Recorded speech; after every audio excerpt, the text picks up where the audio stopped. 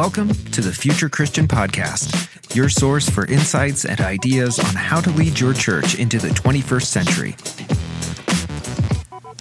At the Future Christian Podcast, we talk to pastors, authors, and other faith leaders for helpful advice and practical wisdom to help you and your community of faith walk boldly into the future. Now, here's your host, Lauren Richmond Jr. Welcome to the Future Christian Podcast. Today we're welcoming Dr. Scott Thumma to the show. Scott Thumma is Professor of Sociology of Religion and Director of the Hartford Institute for Religion Research at Hartford International University in Hartford, Connecticut. He has published numerous articles, research reports, and chapters on religious life, in addition to co-authoring 3 books. He has researched and written on megachurches, evangelicalism, gay religious life, congregational studies, and the rise of non-denominational churches along with the changing religious landscape. Scott is the principal investigator for the 5-year Lilly Endowment Grant to study the impact of the pandemic on churches. He co-leads the Faith Communities Today National Research Project and has conducted national studies of megachurches in non-denominational churches. He is also a member of the team that recently conducted the 2020 U.S. Religious Census of U.S. congregations.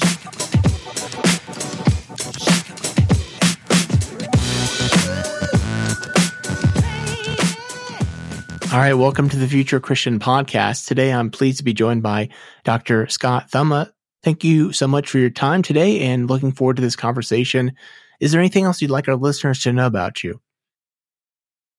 Well, as you said, I'm a researcher at Hartford International University and the director of the Hartford Institute, which has studied congregational life and denominational life for 45 years or so. And I myself have looked at how congregations are changing now over the last 30 plus years. And, what we're seeing now is a pretty interesting and challenging time. So it's really exciting, but also sometimes a little depressing. It's a great career, and I love doing the work and the research that we do. Yeah, great. Share, if you would, a little bit about your faith journey, what that looked like in the past and what that looks like today. Sure. Sometimes I feel like I was born a sociologist of religion. I grew up in an independent Baptist church, a relatively small conservative congregation in central Pennsylvania. And but even from a fairly early age, but especially by junior high school, I was asking the kinds of questions like, why are we worshiping the way we are, when I see some of my friends or go visit a girlfriend's church or something and they do things differently.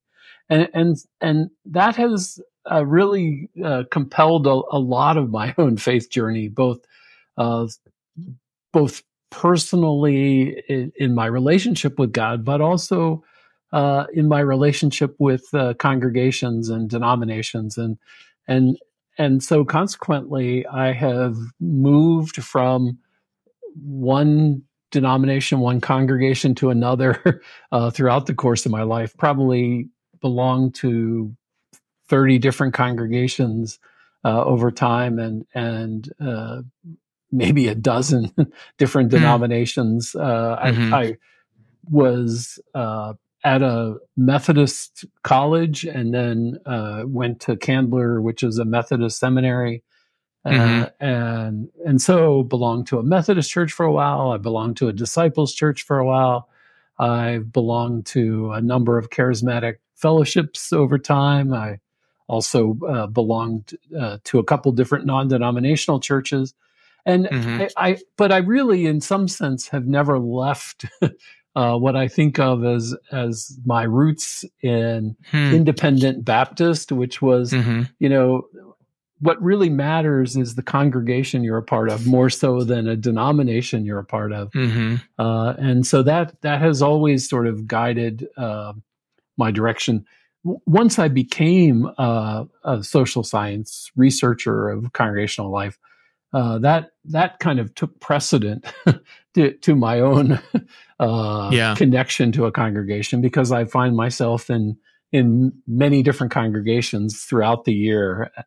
And also when you do this job, and I would guess when you do church consulting and things, it's really hard to belong to one congregation, because that congregation wants you to help and they want you to consult, and that's not always why you go to worship in a faith group, and so it makes it a little harder to have my own home. But sometimes I think of it as much more expansive. It allows me to have multiple homes, to experience the variety of religious expressions. I've studied megachurches most of my career. I love that kind of contemporary worship, kind of lively and exciting. Yeah. But I also love being in African American congregations. I live in New England now, and there's not a whole lot of that. I get more United Church of Christ and Episcopal, but I really flourish on the multiple ways that people craft their worship and their relationship with God. So I really am a kind of sociologist at heart in some ways. Yeah. Sociologists, y'all are my favorite people to talk to just because your amount of nerdiness. I don't know if you've come across Todd Ferguson, a sociologist of religion. He's actually part of our pandemic research that we're doing. I had him on along with Josh Packer, and he talks about taking notes in high school, going to church. Like, I'm a church nerd and I'm not near that level of nerdiness. So I appreciate you sociologists. Any spiritual practices that you found meaningful or important for you in your life or of late? Yeah. Well, throughout my life, early on, clearly reading the Bible, going to church, the typical sort of growing up in the church kinds of practices. But by the time I became a young adult, I spent a good bit of time in Korea. I was in the military for a while, and that introduced me, along with Foster's book on spiritual practices and some other stuff, to the practice of journaling, to the practice of paying attention to my dreams, and also then got really into fasting, actually, for quite a long period, and have done 30-day fast and a 40-day fast and a number of 2-week-long fasts, and that was when I was younger.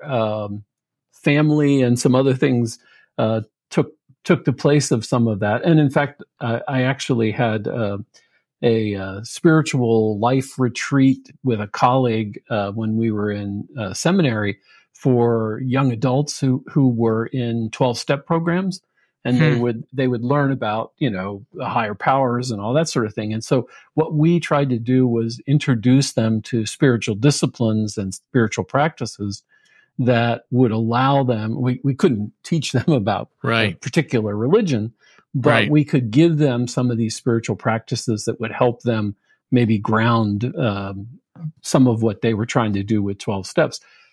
Now I've gotten back into some journaling, but especially paying attention to my dreams and increasingly doing a lot of long walks and spending time kind of listening and being attentive and intentional about spending time outside and kind of away from computers, away from stimulation.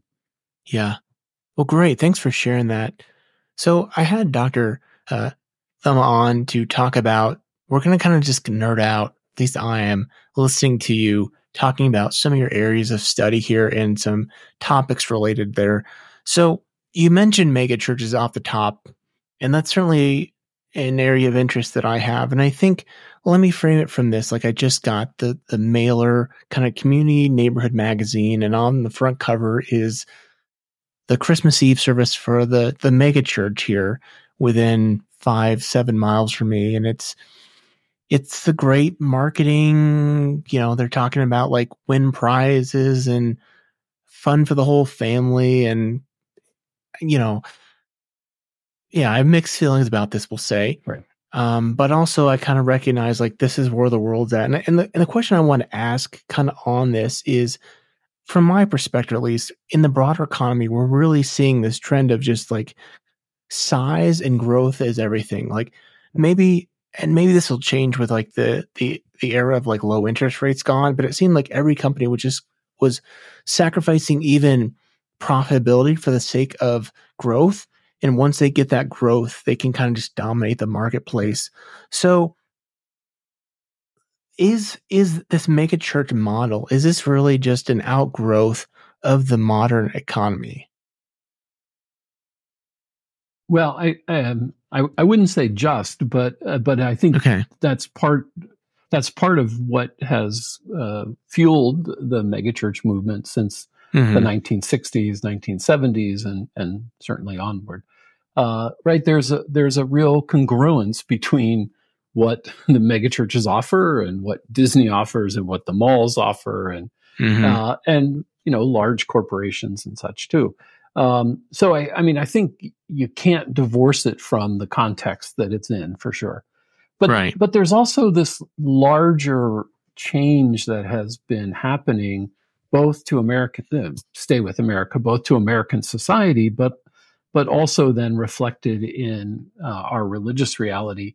And that is, as the populations have both increased in the United States, but also moved from rural areas, small towns, into concentrated metropolitan areas, what we've seen is a diminishment in some sense of small congregations, and this increasing concentration in the larger congregations. Now, that doesn't just mean megachurches, but the top 10% of churches in the country have about 70% of the people. Right, I know it's actually 10%, hard to believe. Yeah, top 10% have 70% of people. Yep. So there's about 350,000 congregations in the country, based on the U.S. religion census data that just came out recently that I was actually a part of. So that means that about 35,000 congregations in the country have about 70% of all the people. Wow. Now, if I ask you where's that cutoff for the top 10%, I guarantee you'll get it wrong. It's actually 250 people in attendance. Okay. So that's not very big. Right. But between 250 and 30, 40,000 in the largest one in the country, that really is a relatively small number of churches. But that's where all the people have concentrated to, and that includes Catholic. That also includes non-Christian, but it really, obviously, is dominated by Christian congregations. But that most people don't perceive that. Even though most people are in big churches, and by big I might mean 300, they don't think of that as big. But they also don't realize that about 90% of congregations in the U.S. are significantly smaller. The median size, which is the midway point between that 350,000, is now, based on our most recent data, 60 people in attendance. So half the congregations in the country have 60 people in worship or less. Yeah. And we don't see those. They're everywhere. Right. But they're not making the news. They're not doing the major, Christmas pageant. But they also support the AA meetings. They have soup kitchens and many faithful people. It's just not the proportions are very, very out of whack. I mean, it's like the financial distribution in our country as well. Yeah. So let me ask this about mega churches, because one thing, and I'm going to frame this from an economic lens, like the classic economic principles of economies of scale and specialization of labor is obviously to again use an economic framework, two economic advantages that a mega church has, or even frankly a church of, like you said, top 10% church, if I'm understanding you right, is 250 people or more in attendance. Okay. So even if it's not a quote unquote mega church, it's gonna be a church of probably multiple staff members or paid persons who work for the church, clergy at least. Like, and again, I'm kind of framing this through this kind of economic market model here. Is that just an advantage that's just going to be continuing to be compelling? This idea that, like, they have the specialization of labor, so they can have, a dedicated children's ministry. They can have dedicated women's ministry and men's ministry and on and on and on. And also, like, because of the economies of scale, like, obviously some mega church Christmas productions like we've seen on social media are out of this world, right. But also because they're putting on 5 services, the economies of scale, again, kind of balance out. So I guess what I'm wondering in this roundabout way, are we just going to keep seeing this? Are we going to keep seeing this dynamic of mega churches becoming like, and smaller churches dying out and mega churches, or not mega churches, but 250 plus churches becoming the norm? Well, I do think that the concentration of people in larger congregations is probably going to continue, because I don't see folks distributing out from urban areas. There was a little bit of that during the pandemic, right? But the advantages of being in a metropolitan area outweigh being out in a rural area. Right. That doesn't mean that a lot of those small congregations are going to completely disappear. Right. There are some that will disappear, I think, in the next 10, 20 years. But a small rural area can actually support a small church forever. Yeah. However, you're absolutely right that when you have a large congregation, even of 500, what it can offer in terms of, outstanding worship, all of the possible programs and activities for the whole family, really just small congregations can't exactly compete head to head with that sort of reality. And that's not even talking about once you get to 2 to 5 to 10,000. Right. But in some sense, I've already seen in the couple decades that I've watched megachurches, megachurches had gotten to a point 15, 20 years ago where they were creating one large congregation and would pack in 5,000, 10,000. And what we've seen over the last decade or more is a more distributed model. Yeah. And so in some sense, you're already seeing, it's not really a fragmentation of that large, because they still think of themselves as one whole. Right. But you can't talk about Life Church or any number of other. In fact, almost 80% of megachurches now are multi-site. I think there are some different dynamics, but one of the things that the megachurches have, however they're structured, is they know that they have to do every aspect of church life with intentionality. Right? They have to think about small groups. They have to think about how do we onboard new people. They have to think about how do we structure our programs. And when you get to a congregation of 50 or 75 or 100, oftentimes they say, oh, well, this will happen naturally, right?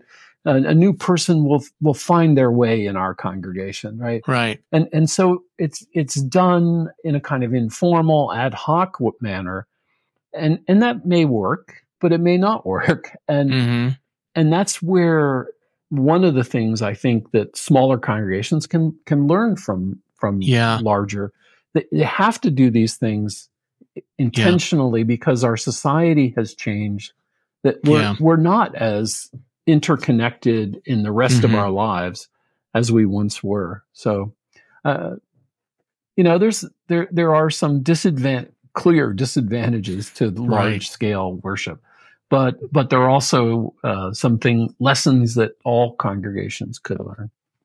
Yeah, because I tend to listen to a lot of, I shouldn't say a lot, but some podcasts that tend to be geared toward larger churches. And obviously the big thing that I keep hearing again and again is like kind of the paths, it seems like big churches always offer this like path to like kind of, it's like your step, I don't know what the word would be, but it's like follow these steps to kind of grow. And it's like a self-prescribed. That's right. Yeah, the Saddleback bases or any of those others. Yeah. Yeah.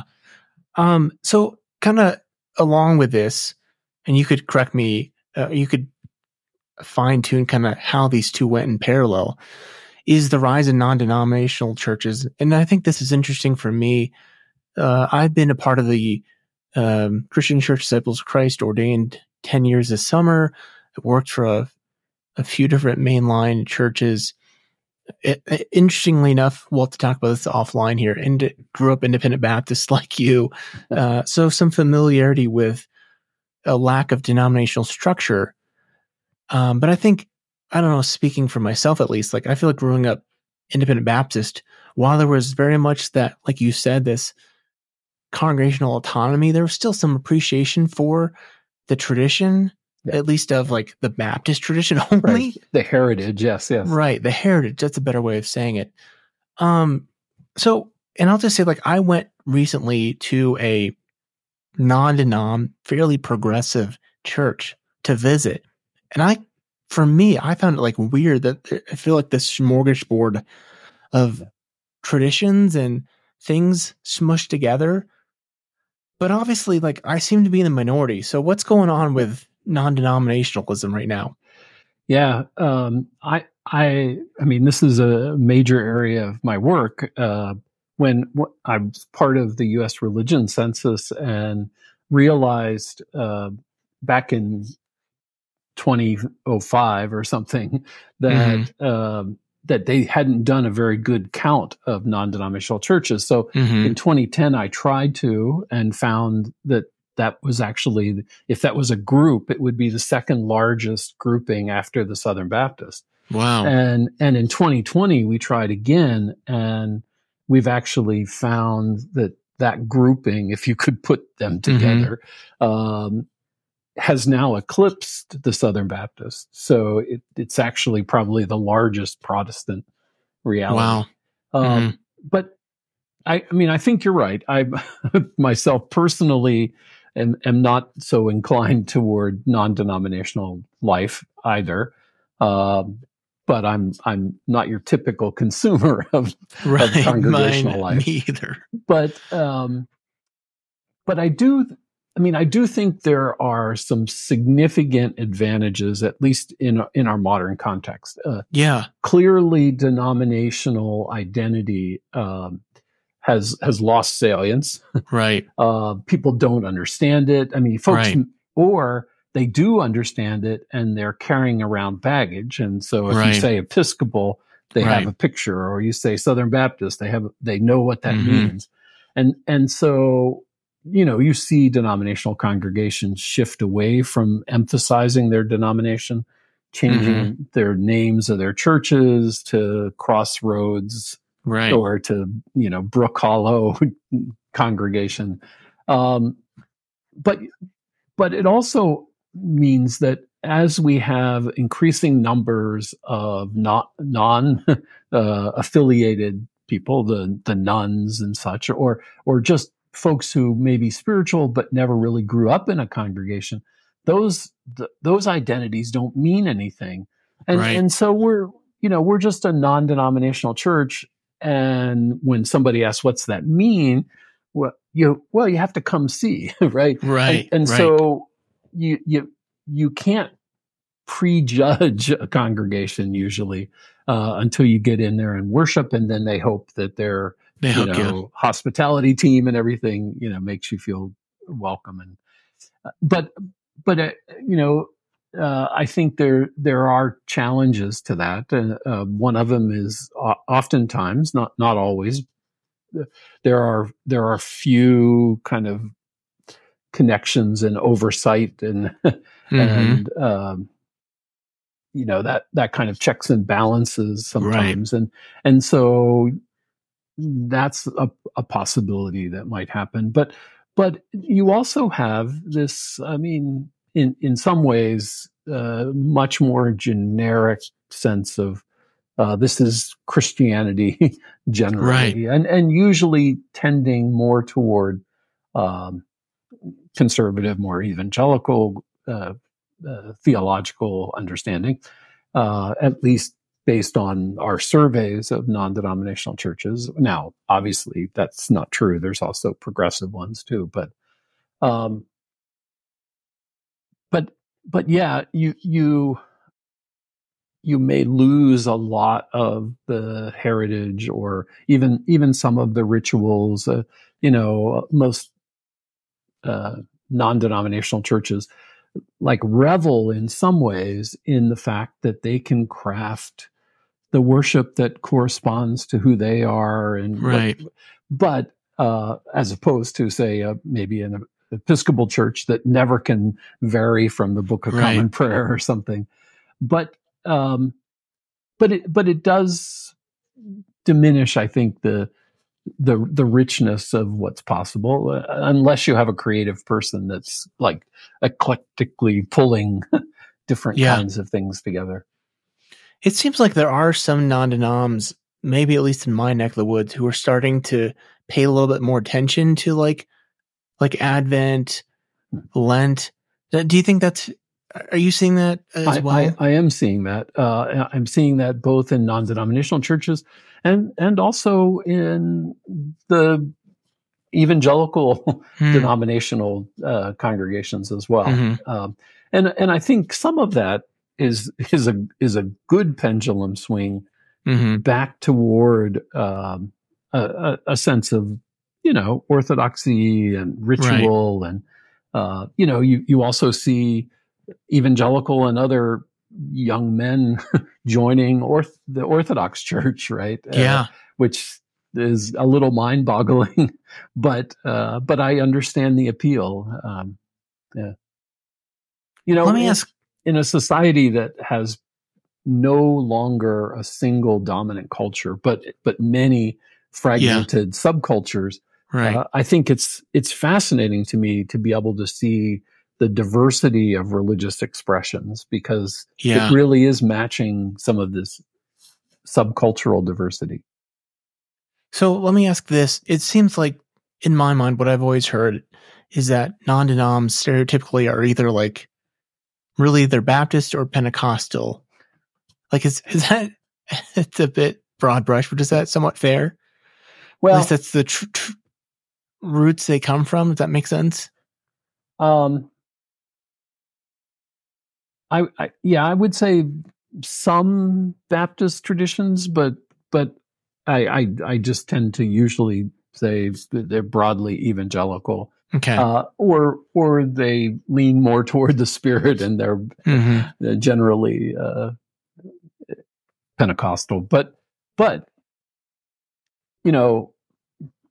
some of that Pentecostal came out of the charismatic movement in the 70s and 80s, and now doesn't really look like Pentecostalism. It's more kind of a charismatic of sorts. Okay. And increasingly, I think we're seeing, both with some of the fracturing of the mainline denominations, but also just creative younger clergy who are trying to craft a religious spiritual space that appeals to younger generations and doesn't echo their parents' and grandparents' reality, that it's really becoming a pretty creative space, not tied to some of those heritages as it was probably 15, 20 years ago. One tradition that I've been kind of intrigued about from the outside is the Anglican Church. And I don't mean the Anglican Church of Canada, but I mean like the Anglicans who kind of split off from the Episcopals. And correct me if I'm wrong here, but it seems like from what I've seen, they've done an interesting, what seems like a good job of balancing rich tradition and ritual with also some modern aesthetics that seems to be compelling to young people. And I'm just curious, A, is that an accurate observation? And B, might they have something to teach or to be a guide to mainline traditions? Yeah. And many of those also tend toward the middle or to the right of the theological spectrum, right? But I think you're right. The Church of the Apostles, I think in Atlanta is certainly, I think that's what the name of that church is, larger, but there's a whole host of them.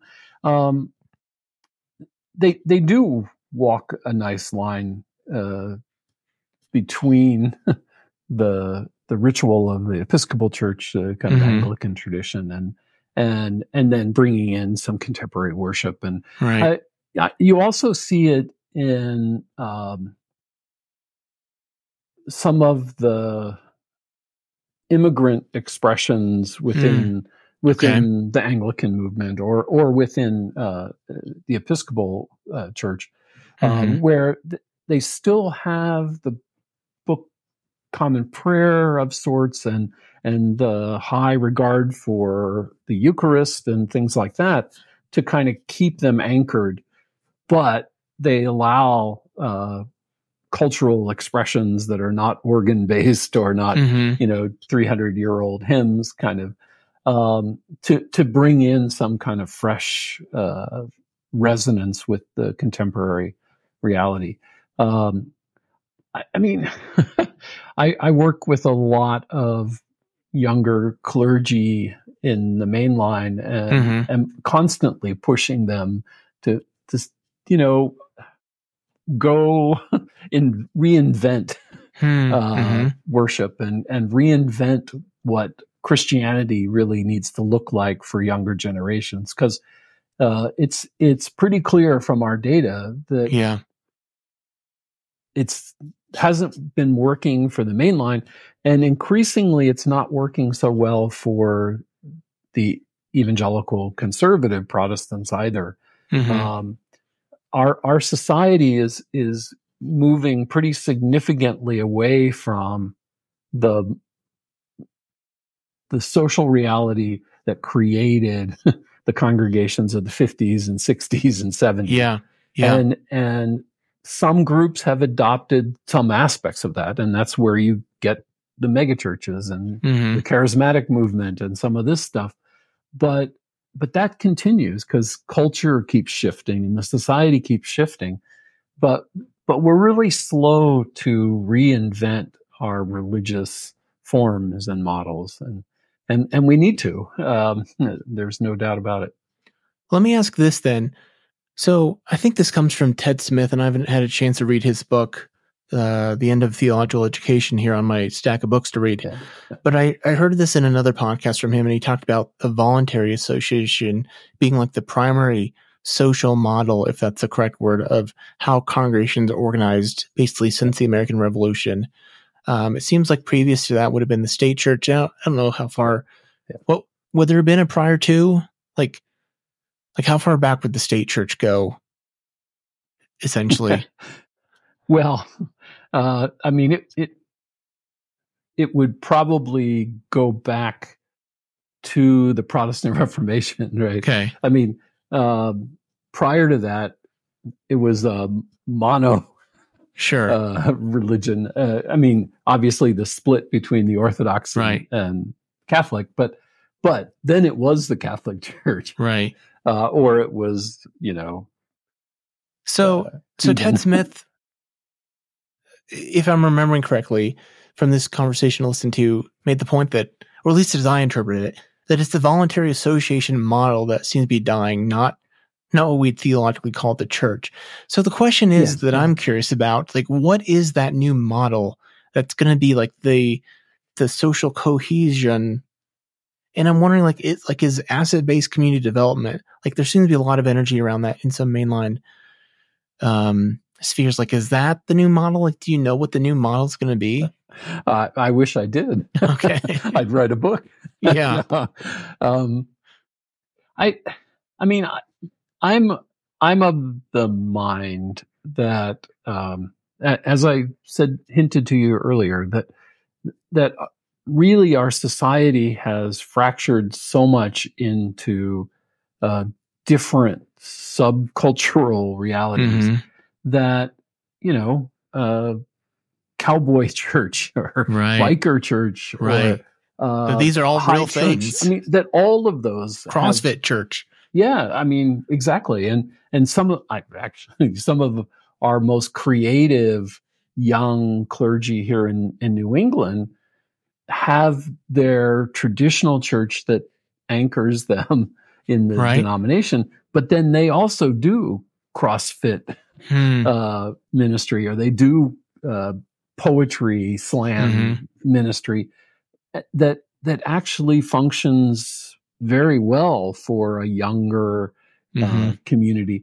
I anticipate that there's not going to really be one dominant model. Okay. And that's in part because, our whole social fabric has shifted from small towns or the competition between 7 different congregations within that town to move to now this major metropolitan area that has the vast majority of our people in it. And then that we play out to all these different subcultural. You go into a mall and look, and there's like 14 different stores that all sell jeans, and almost all the jeans are the same. Right.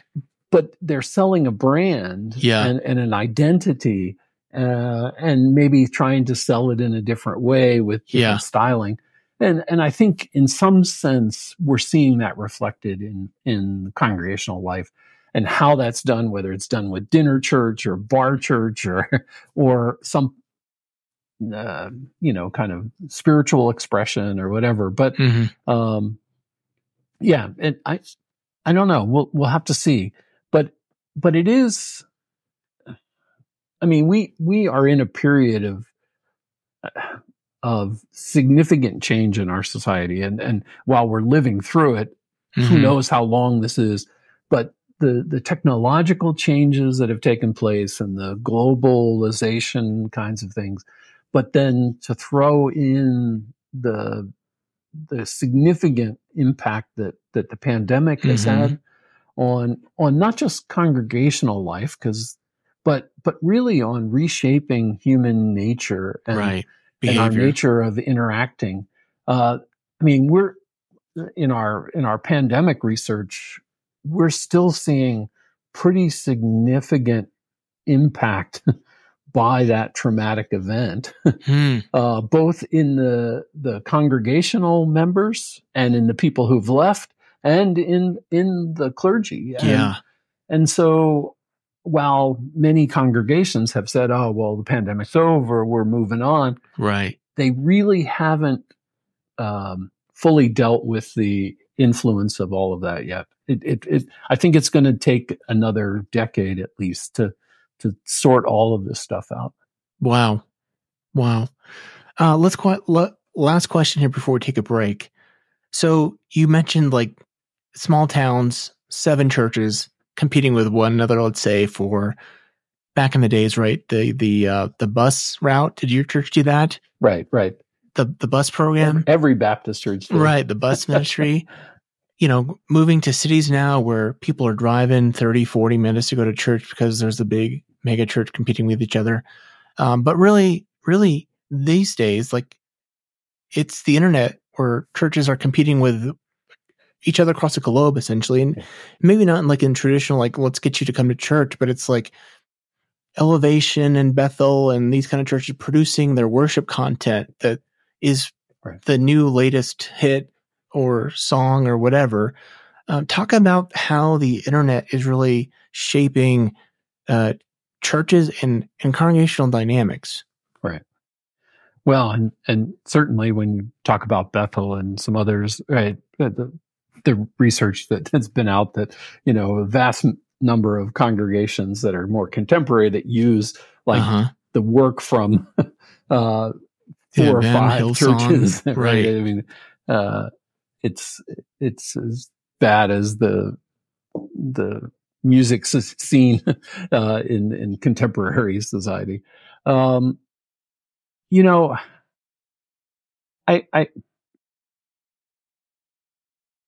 honestly, I don't think we're yet fully aware of what effect all of this will have on congregational life. Sure. Prior to the pandemic,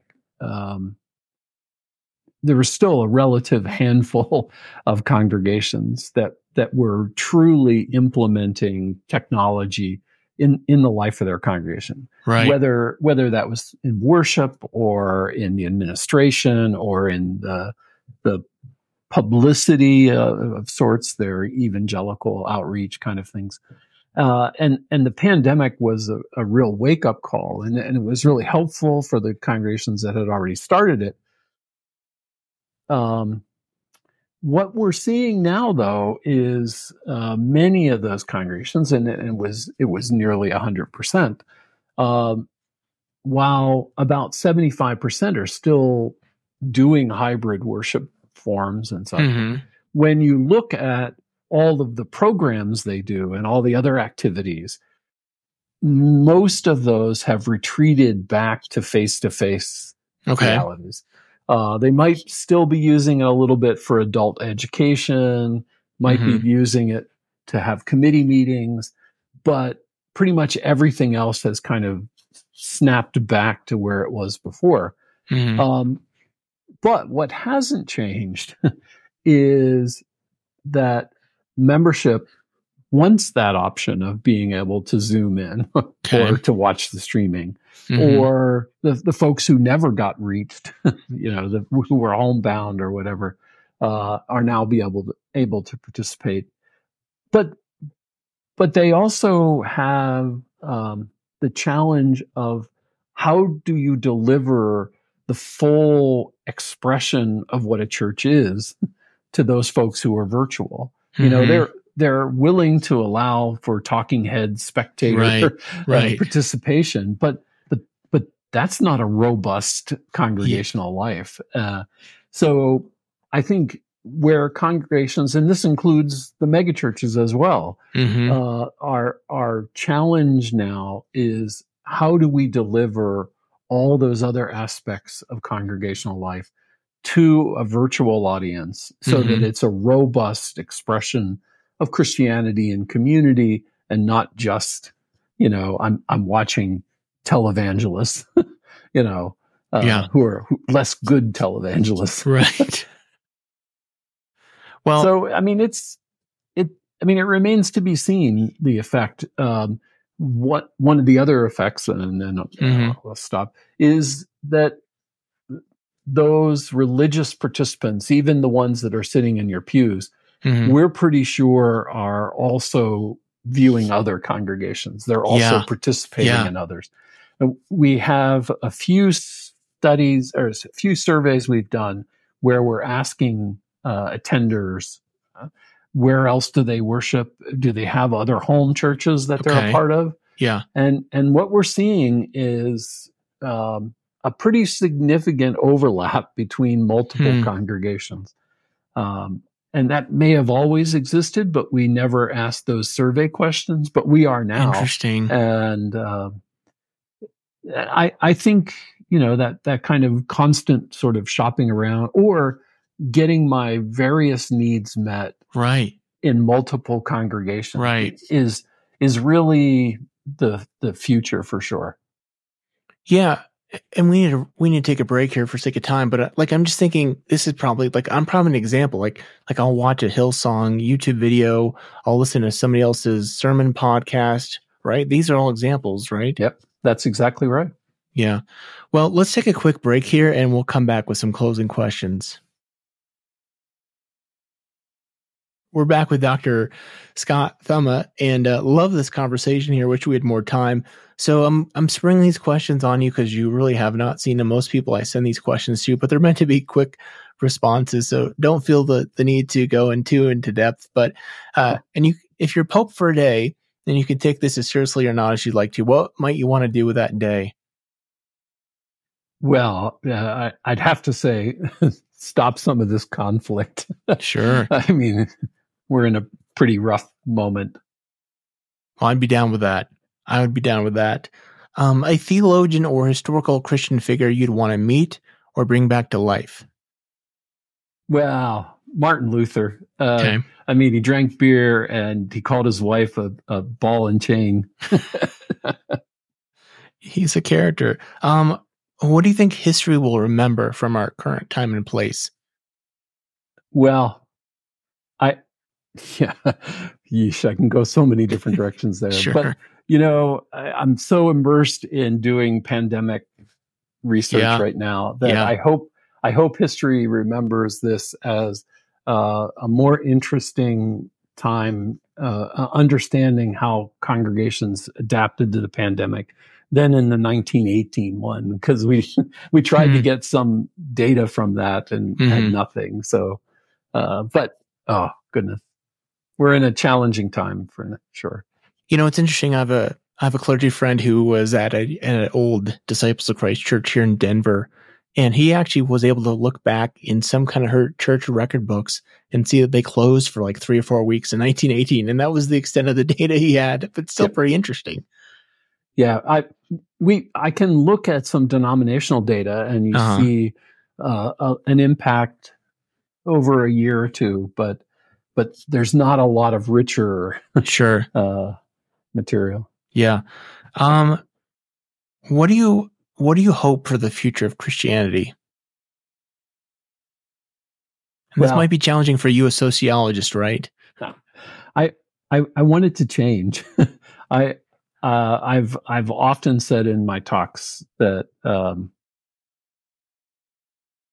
that every clergy person needs to think about how is their institutional reality in their congregation changing, and if it's not changing, then it's dying. Right. And one of our key questions that we have in our surveys is your congregation willing and open to change? And that is so predictive of many other aspects of the congregation. So yeah, just have to remain flexible. And we saw this amazing 2-year period where nearly every congregation made change. Yeah. And now what we're seeing is the concrete starting to harden and settle, and the clergy still want to continue to change, and the membership are like, we've done all we can. We're not going to change anymore. And that is just a death knell in some ways. Well, this is great stuff here. I really wish we had more time for a conversation, but to honor your time and mine, let's wrap it there. But where can people find out more about your work and connect with you if they want to do that? Yes. Yeah. Well, at the Hartford Institute for Religion Research, we're fixing up the website, but at hartfordinstitute.org. We also have a project called Faith Communities Today, faithcommunitiestoday.org, that has been going on for 20 plus years. And then our pandemic research is covidreligionresearch.org. And we will have in the next week or two a great report on Latino congregations, and then a report that we've just finished doing on clergy health and wellness that is sobering, to say the least. I bet. Well, thanks so much for your time. I really appreciate the conversation. I always leave folks with a word of peace, so may God's peace be with you. Well, thank you. And Thanks for the invitation, Lauren. This has been great. Thanks for joining us on the Future Christian Podcast. To learn more about Lauren or the podcast, visit future-christian.com. One more thing before you go. Do us a favor and subscribe to the podcast. And if you're feeling especially generous, leave a review. It really helps us get the word out to more people about the podcast. The Future Christian Podcast is a production of Torn Curtain Arts and Resonate Media. Our episodes were mixed by Danny Burton, and the production support is provided by Paul Romig-Levitt. Thanks, and go in peace.